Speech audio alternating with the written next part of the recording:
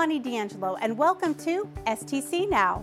Watch ice carving come to life when Fete Glass returns to North Main Street on Saturday, January 25th from 9:30 a.m. until 3:30 p.m. Carvers will be tasked with taking a 260-pound block of ice and turning it into a wondrous sparkling creation with chainsaws, chisels, grinders, knives, hot irons, and cold spray. There will also be outdoor fire pits to help you stay warm. For more information, visit discoverstcharles.com. Happiness, serenity, and peace are three important things to focus on in the midst of the holiday season and New Year.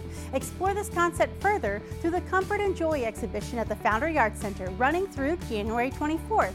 This exhibition will be a relief from the hectic nature of year's end and a warm welcome to the new decade. Visit foundryartcenter.org for more information.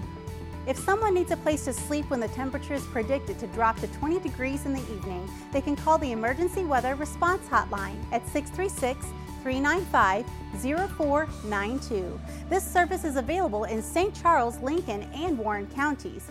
Please share this information with those who might need it. Did you know Republic Services offers simple recycling guidelines on their website? Know what to throw, including cardboard, paper, metal cans, and plastic bottles and jugs.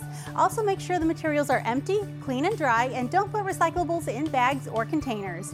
For more information, visit Republic Services online. Be sure to watch What's Happening to learn about everything going on this month.